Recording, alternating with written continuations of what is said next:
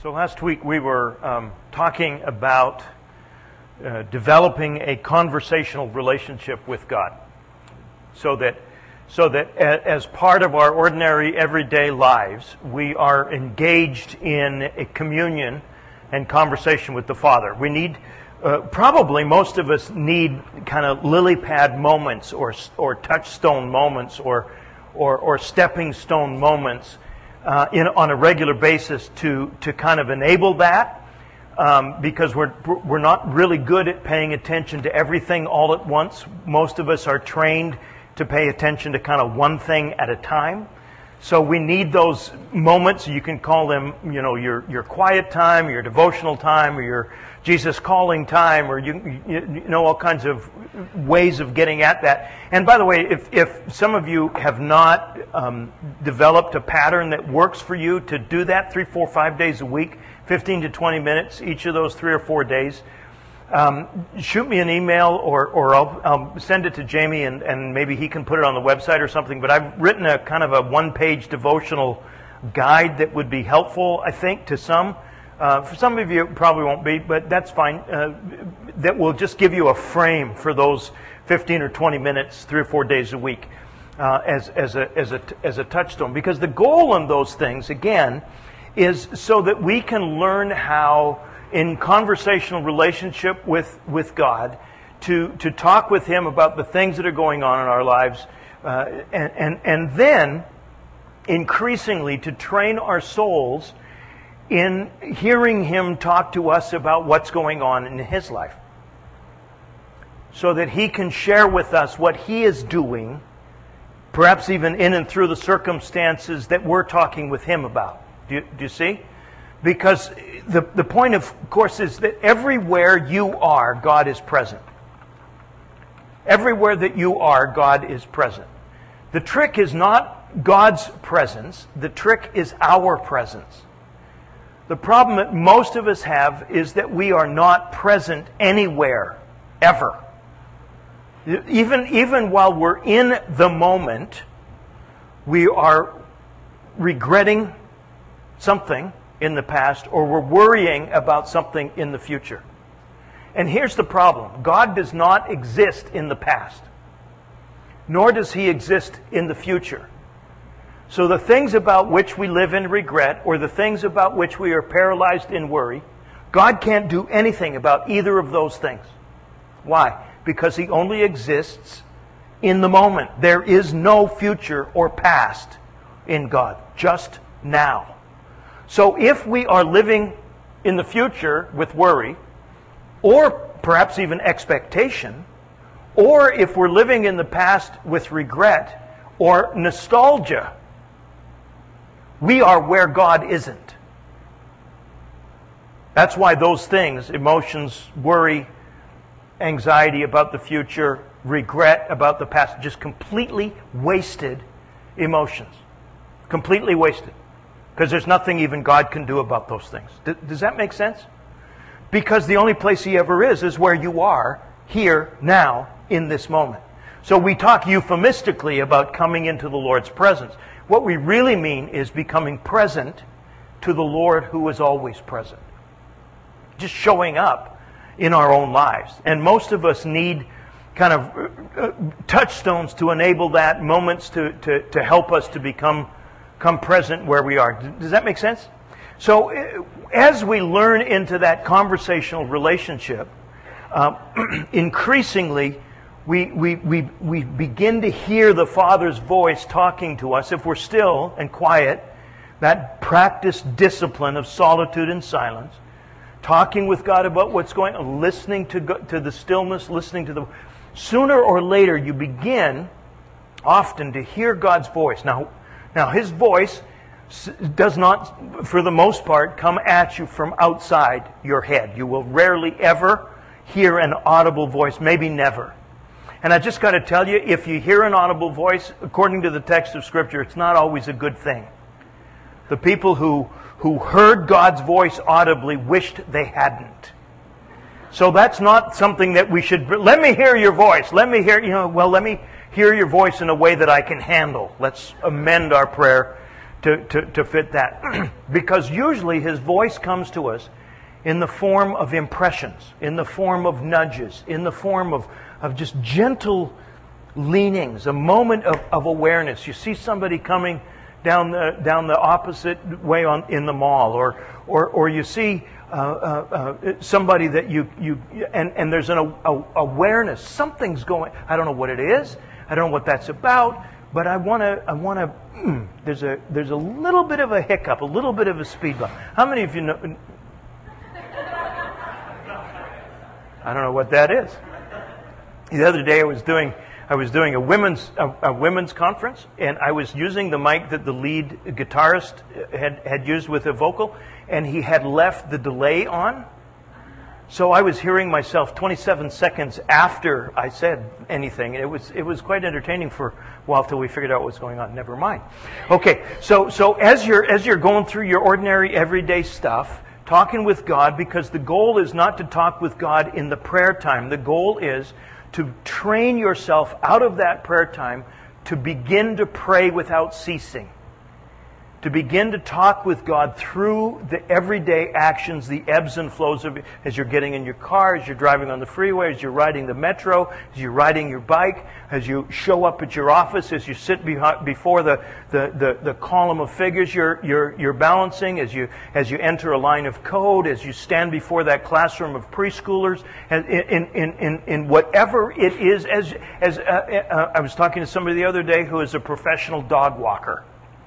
So as you do that, as you nanny the children of parents who are surrogate parenting through you, as you do those, any of those, whatever those things, you lie under the back of a diesel truck that you're fixing, whatever it is, invite Jesus into that, because He knows more about any of those things than you do. He knows all there is to know about diesel mechanics and can help you do your job to His glory and in His name. He can do that. He really can do that. He knows how to make a line of code from clumsy to elegant. He knows how to do that. He really does. He's really, really smart. Is that okay for us to say out loud? Because sometimes we think Jesus is really pretty much good for nothing but dying on a cross for our sins, so God can't think of a reason to keep us out of heaven. No, Jesus knows how to live really well.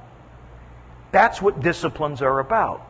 Learning how to live our lives as Jesus would if He were us. So, bring Him into those things. Now, as you're going along, don't be surprised if He starts to talk to you about things that are pressing on His heart in the moment. And inviting you, you have invited Him into your journey, you've invited Him into your life, you have invited Him into your problems, into your pleasures, into your joys, into your disappointments. Don't be surprised if you get a return invitation and He begins to invite you to partner with Him in what He is doing in the world. Don't be surprised if He invites you into His care for people that you care for, and people that He cares for that you don't even know. That is what we're talking about this morning, is the spiritual discipline of prayer as partnership with God in what He's doing in the world. The framing text comes out of the Sermon on the Mount, and the section of it that is the Lord's Prayer. And so we'll begin at verse 9 in Matthew chapter 6. By the way, I should mention this before. We're now trying to get these sermon outlines and texts and so on up online available for you. So if you've got a smartphone and want to download the YouBible app or the YouVersion app and go to that and then click on the live events. The Garden now has a permanent live event on Sunday mornings that track the points of the sermon. The advantage with that is that you'll know when it's going to be over. It's really cool. And then the Bible text as well. And if you can either go through that way or you can go through the website, thegardenlb.org, and click on that as well. So there's a couple of ways of doing that. By the way, if you want to do that after the service is all over during the course of the week, kind of reminding where we were and so on, you can do that. Play standard notes and so on. So, this then is how you should pray. Our Father who is in the heavens, hallowed be your name. And then this is the framing verse for our conversation. We want your kingdom to come. We want your will to be done on earth as it is in the heavens. If you just sit with that prayer for the rest of your life, you will be praying the most effective prayer you have ever prayed for the rest of your life. That, in a nutshell, 3 lines, is the heart cry of a person who has been invited into partnership with God in what He's doing. We want your kingdom to come. We want your will be done here on earth in the same way that it is everywhere else in the heavens.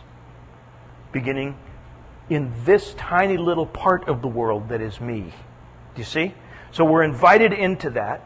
And prayer then becomes the primary and most powerful means by which we participate in the coming of the kingdom.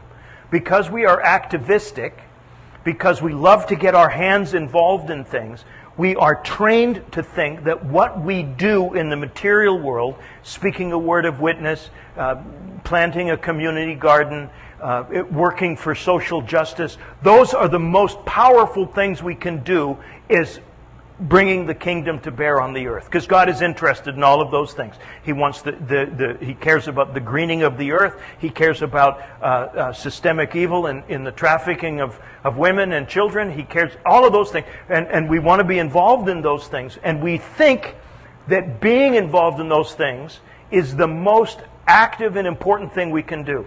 However, until you have prayed this prayer and begun to live it out, you haven't done anything significant in the bringing about of the kingdom of God on earth.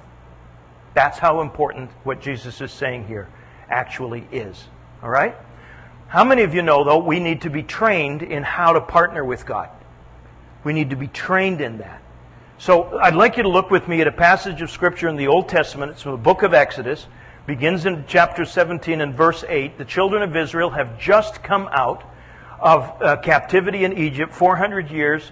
They are now an infant nation. They are on their way to the receiving of the word, the 10 words, right, that frames the covenant that gives them existence. And on the way, newborn baby boy, children of Israel, the Amalekites come and want to obliterate that people from the face of the earth. So this is what happens. The Amalekites came and attacked the Israelites at Rephidim. Moses said to Joshua, "Choose some of our men and go out and fight the Amalekites." Please notice, not soldiers. Why? These were slaves 10 minutes ago. There is not a soldier in the midst, just bricklayers. So choose some men, get some guys together, and go out and fight the Amalekites. If ever there was an unprepared, untrained, unable army, it was this army, because it wasn't even an army. It was just some guys with pitchforks going out against the Amalekites. Tomorrow, I will stand on top of the hill with the staff of God in my hands. So Joshua fought the Amalekites as Moses had ordered, and Moses, Aaron, and Hur went up to the top of the hill. As long as Moses held up his hands, the Israelites were winning. But whenever he lowered his hands, the Amalekites were winning. But when Moses' hands grew tired, they took a stone and put it under him, and he sat on it. And Aaron and Hur held up his hands, one on one side, one on the other, so that his hands remained steady until sunset. So Joshua overcame the Amalekite army with the sword. Then the Lord said to Moses, "Write this on a scroll as something to be remembered, and make sure that Joshua hears it." We're just going to stop there. How many of you, just to get it as a way to get into this, know that God could have taken the Amalekites all by himself? One hand tied behind his back, probably wouldn't have gone into the second round. God could have taken the Amalekites by himself. Why doesn't he? Who won this battle? This is the audience participation portion of the service.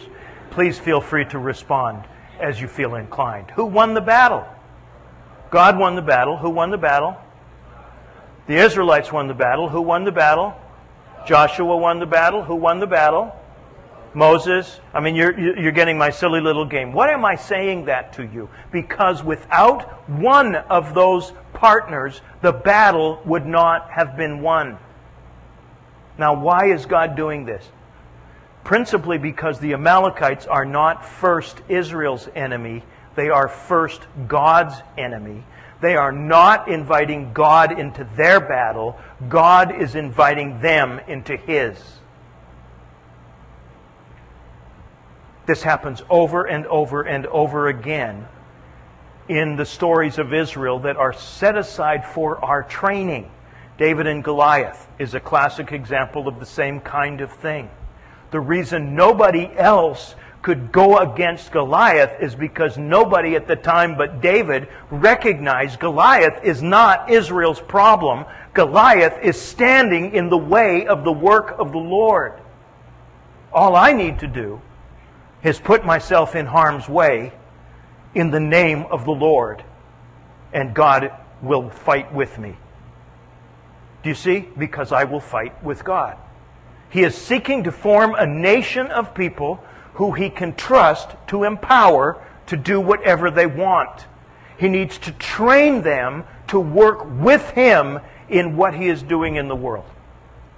And we can, like I said, we can see this story over and over and over again. Children of Israel are going to learn, a la Moses with his staff held high, that things happen when you pray that don't happen if you don't pray. Coincidences increase when you pray. Does that make sense? Because that's what people say, right? It's just a coincidence. I pray X and something happens. Coincidence. Here's the lesson. When you pray more, coincidences increase. Do you see? God is training. Why? Because Genesis 1, chapter 26, verses 1, Genesis 1, verses 26, 27, 28. Why are we here? We are here to represent, to image God, and we need to learn how to manage that kind of power so that we can be trusted with it on the planet. That's what's happening. God is training His people. That's why He says, write it down. Joshua's going to need this in about 40 years when we go and I clean house. So remember this. Write it down. Partner with me in this. In addition to this, we're invited into the exercise of this kind of authority. Let's go over to Matthew chapter 16, verse 19 to begin with. I will give you, Jesus says, Peter and the rest have said, you're the Christ, the Son of the living God. Jesus' response is, I will give you the keys of the kingdom. Whatever you bind on earth shall have been bound in the heavens. Whatever you loose on earth shall have been loosed in the heavens. And you hear my translational variants with the New International Version. The verb tenses there are more appropriately translated the way I'm doing it. In other words, we are entering into something that has already been done. So we get to bind what has already been bound. We get to loose what has already been loosed. And Jesus is giving to who? To the church, to you and me, as His representatives, unbelievable authority. That's what keys represent. To bind and to loose. To partner with God in setting free and in taking captive. Here's another way that this works out. Let's go into this next one, Miguel. Matthew chapter 18. And same passage again, different context. This is in the context of church discipline now. Go back to 18 again. You were doing them both. Sorry. Truly I tell you, whatever you bind on earth shall have been bound in the heavens. Whatever you loose on earth shall have been loosed in the heavens. Listen to this. Truly I tell you that if two of you on earth agree about anything they ask for, it will be done for them by my Father in heaven. Now please notice, Jesus is not saying, whenever 2 or 3 of you get together and vote, I'll show up. He is saying, wherever you are gathered as His body, He is present and His power is present in you. He invites you to partner with Him in what He is already doing in the world. This is amazing authority and power that we are being trusted with here.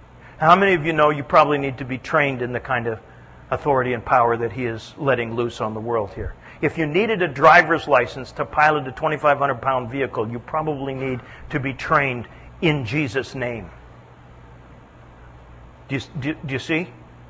You need to learn into it. So, and here's the deal for me. Jesus learned this. We are His disciples, therefore we learn this as well. What do I mean by that? We're going to go to John chapter 5 for a couple of minutes. And in John chapter 5, it starts with the strangest story. Jesus is coming into Jerusalem. He makes his way to the porches of Solomon. And there are 5 covered patios filled with sick people. Right? And they are gathered around the pool called Bethesda. When the water gets stirred, whoever makes it into the pool first receives healing. This is the faith that they are standing in. Okay?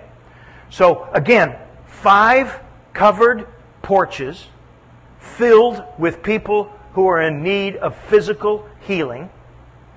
How many of them does Jesus have the ability to heal? Every one of them. How many does He heal? Just one. And because He's the most deserving, right? If you read the story, clearly not. The guy's a jerk. He rats him out. 10 minutes after he's healed, he's ratting him out. I don't know him. That kind of dynamic. In other words, and the point is, God is up to something here beyond simply the healing of the guy who's sick. God is always up to something more than just the healing of the guy who's sick. If healing isn't about kingdom, it doesn't occur. Jesus learned that. How? When He's confronted, if you look at this, in John chapter 5, verse 19, He says, oh, thanks, Miguel. Man, you're so good. Jesus gave them this answer. Very truly, I tell you, the Son can do what? Nothing by Himself. He can only do what He sees His Father doing, because whatever the Father does, the Son does also. Are you starting to get a feeling that Jesus knew the heart of God so much that when He walked into that crowd, He knew exactly who the Father was healing today and for what purpose? Do you see? Let's look at the next one, down in verse 30. By myself, He says, I can do nothing. I judge only as I hear. My judgment is just because I don't seek to please myself, but Him who sent me. I don't seek to please myself, but only Him who sent me. Let's look at the next one. In John 20, I think it's verse 8, chapter 8, verse 28. Jesus said, when the Son of Man is lifted up, you will know that I am, and that I do nothing on my own, but speak just what the Father has taught me. The one who sent me is with me. He has never left me alone. Why? I always do what pleases Him. That last phrase is stunning. I always do what... Anybody guessing why God trusted Jesus with unlimited power? I can trust the boy. He's got this one. Why? Because He brings His purposes, His will, His very life into alignment with what the Father is doing. In fact, you get a snapshot right into the very heart of this at the tail end of Jesus' life. Remember on the Thursday night, He's in the garden, He's praying. Remember what He prays? I want there to be another way. This is my will. This is your will. Can you bend your will to mine? No. Your will be done. Your kingdom come. He brought His will into alignment with God's will, even though that meant He was going to die. That's why Jesus can be trusted with unlimited power. because He simply does not have any interest in doing anything that is out of alignment with what the Father is doing in the world. Please notice that sometimes doing the will of the Father means a no to your prayers. It means that sick people don't get healed. It means, at least in one case that we're aware of, dead people don't get raised. How many people did Jesus have the capacity to raise from the dead on that afternoon when He stood in front of Lazarus' tomb? How many? Every one of them. He was the resurrection and the life. He had capacity to raise every dead man, woman, and child in the history of the world to the end of the world. And today, how many people is the Father raising from the dead? Just one, named Lazarus, come forth. That's why I think He had to use his name. He couldn't just say, come forth, because that would have been chaos. Lazarus, brother of Mary and Martha, come forth. Oh, okay. That's you, bud. Do you see what I'm saying here? Now, please notice, because we live in a culture of cemeteries. We live in a culture of porches filled with needy people. And we want, if we have the capacity, to heal everybody, to raise everybody. I mean, wouldn't you do that? If I had the capacity to do what Jesus did, I would be in every hospital in Long Beach, wouldn't you? Every VA institution, I'd be there. And guess what I'd be doing? Something other than what the Father is doing.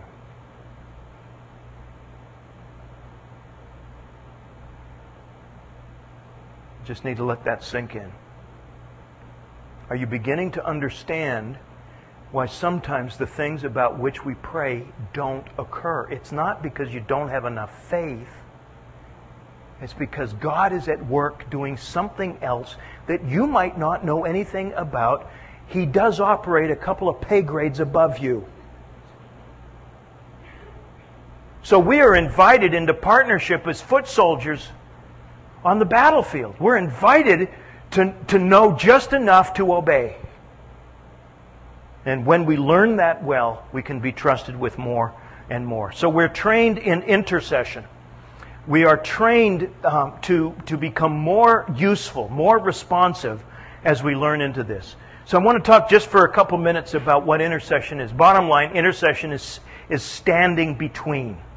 It means to stand in between people and God, or God and people. So it depends on which way you face, what kind of intercession you're doing, right? And sometimes intercession just occurs when you become aware of a need, or you become aware just even in your conscious walking around life. So I hear an ambulance go by, I hear a police car go by, I hear a siren go by. My heart has been trained over the last 25 or 30 years. My dad trained me in this. Every time I hear an ambulance, every time I see a blue or red light spinning, I just hiccup in prayer. Lord, I don't know what's going on. I don't know what the need is. I don't know if it's an accident or a heart attack. I don't know what it is.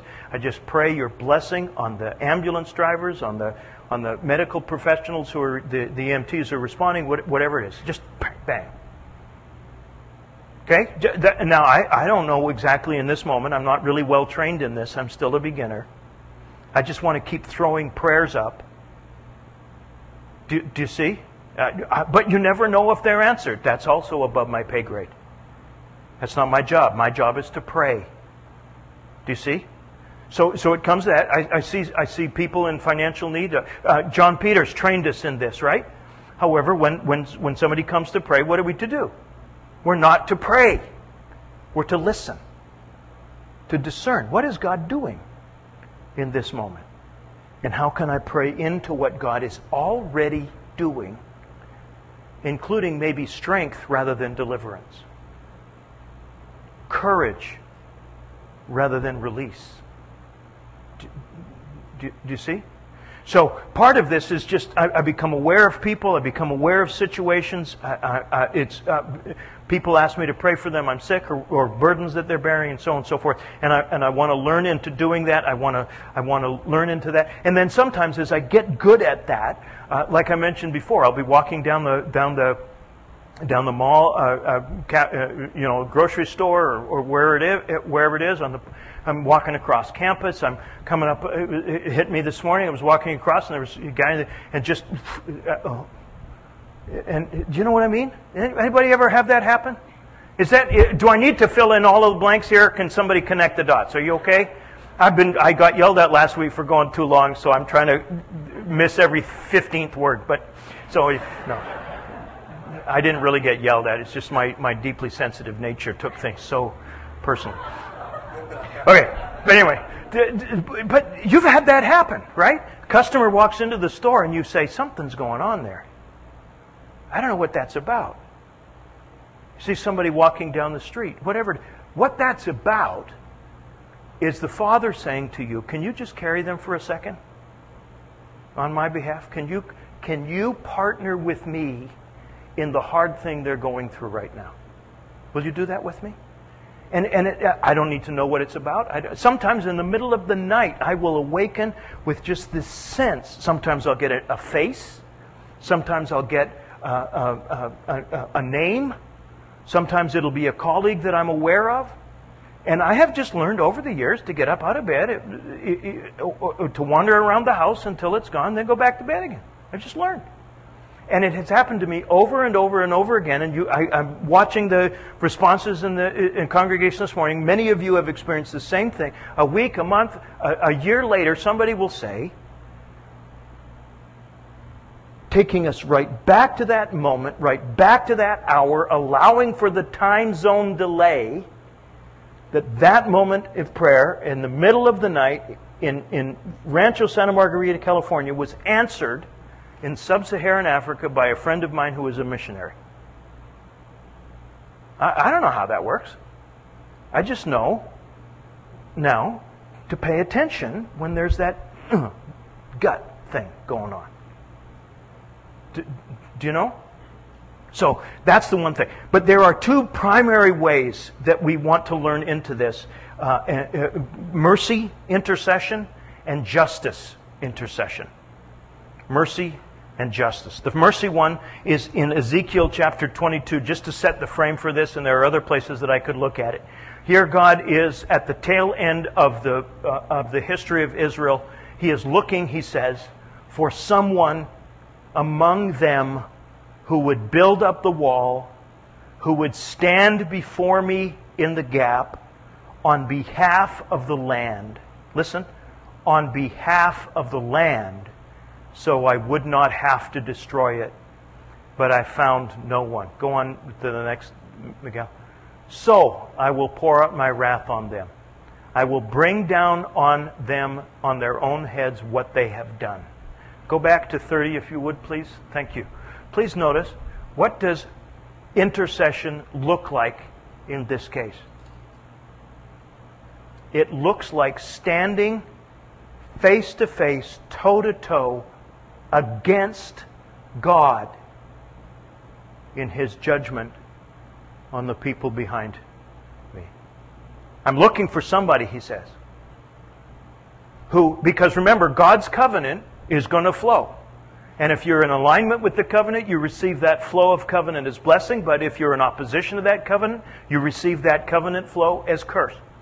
God is saying these people have done things, and life is about to get very chaotic and messy for them, which they will interpret as judgment. I'm looking for someone who will stand against me on their behalf and hold back, build up a wall, stand in the gap, be armed, and hold back that judgment that's coming. Do you see what we're after here? This is why, brothers and sisters, we cannot pray God's judgment down on people's lives. not because they're gay, not because they live in San Francisco, or because of a tornado in wherever, or a flood in New Orleans. This is not our job. Our job is not to label people whom God hates. Our job is to stand on behalf of those people, disenfranchised, who have no one else to stand for them, and say to God, you've got to go through me to get to them. That's our job. That's what I want the garden to be for the city of Long Beach. I want the garden to be a place where men and women who are dealing with life are accepted and embraced in the love of God. That's what I want it to be, right? That's our call. That's our mission. That's our ministry. We're going to leave God to sort out stuff that doesn't work really well. That's also above our pay grade. We're not good at judgment until we get the 2x4 out of our own eyes. Right? So that's the first thing that we do. This is why we've just got. And by the way, if you want to play with this some more, look at Moses, who says the same thing to God on behalf of Israel. Look at Jesus, who hangs on a cross. And what does he say? Father, forgive them. Look at them through me. He's the one we follow. So that's mercy intercession. But the other one is Luke chapter 18, justice intercession. This is an interesting one. Jesus told his disciples a parable to show them that they should always pray and not give up. He said, in a certain town there was a judge who neither feared God nor cared what people thought. There was a widow in that town who kept coming to him with the plea, grant me justice against my adversary. For some time he refused. Finally, he said to himself, even though I don't fear God, I don't care what people think, because this widow keeps bothering me though, I'll see that she gets justice so that she won't eventually come and attack me. The Lord said, now listen to what the unjust judge says. Will not God bring about justice then for His chosen ones who cry out to Him day and night? Will He keep putting them off? I tell you this, He will see to it that they get justice and quickly. And this is the last line. However, when the Son of Man comes, will He find faith on the earth? Do you see what's going on here? Jesus is saying, if somebody as crooked and corrupt as an unjust judge will do the right thing because he's pestered into it, don't you think your Heavenly Father will bring justice when His people cry out and ask for it? Really? He will bring that. Here's the thing.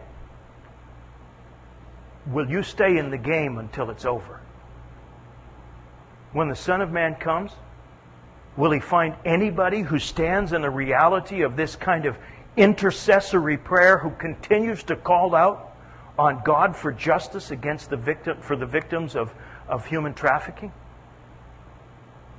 Who continues to push back against the barbarism of a systemic evil encapsulated in the Syrian government? Who pushes back in prayer against the warehouses full of food being used as political manipulation in sub-Saharan Africa, and people's lives are being lost, not because there's no food, but because it's inconvenient to the systemic evil in power to release the food to feed his own people. Do you see what we're doing here? Because God's heart is clear, it's evident. So how do we balance mercy and justice? I always pray mercy on people and justice on systems. If you want to distinguish that. Systemic evil. Whenever I drive past a psychic house, tarot cards, whatever, I always pray, God, save the people in the dark, but destroy the darkness. Do you see what we're doing here? What we're saying is that evil has become principality. Paul calls them principalities and power. My language, systemic evil. Same thing. Has become encapsulated in our world. What is the primary way that you're going to push back against that? Well, I'm going to sign a petition against trafficking. Good for you. I'm going to send money. I'm going to buy a t-shirt. Good. Do you want to do something really important? Pray. It's the most important, the most powerful thing you can do. And by the way, having done that, you might be invited to do something else. You might be invited to become involved at a deeper and more profound level. But until you've prayed, the kingdom hasn't come. Do you see what we're after here? So, training in intercession enables us to do this. What do we need for this kind of partnership praying? First of all, we need detachment. Detachment. I cannot care what the outcome is to my intercession. I want God's will to be done more than I want my will to be done. This, by the way, is why I can't intercede for my own children often. Because I want to control not only the outcomes, but the method of arriving at the outcomes. Do you see what I mean? I want my sons to grow to love and honor and serve God without suffering anything in their lives.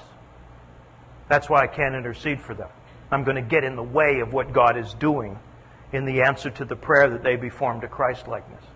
Because the truth is, if Jesus learned obedience through the things that He suffered, guess how my sons are going to learn it? Or you. So, when we pray, I had this happen to me not that long ago, and I thought I had learned this. Somebody was in a terrible situation financially. They were just right at the edge of things. They had been bouncing at that edge for quite some time. And I just started to pray for the release of resource, for the release of financial resources to them. And I heard the whisper of the Spirit, would you please get out of my way? It took me 3 years to get them to the place where they're about to hit the wall for the 3rd, 4th, 15th time. And you are praying against my purposes for them.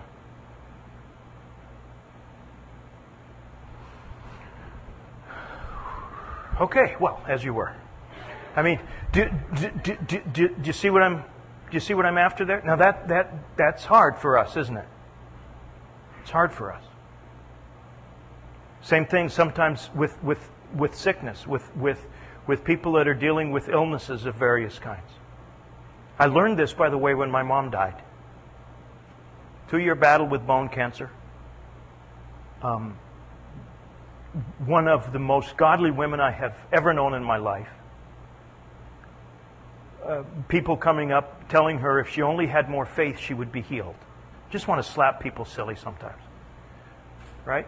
But that started a journey for me to explore what in the world faith was and what its relation to outcome in prayer was. That's where I was talking about last week. And what I discovered is not God didn't kill my mom. He didn't want her dead. But He didn't want to interrupt the flow of nature in this particular situation either. He was up to something else here. Now, He didn't ask me for my vote.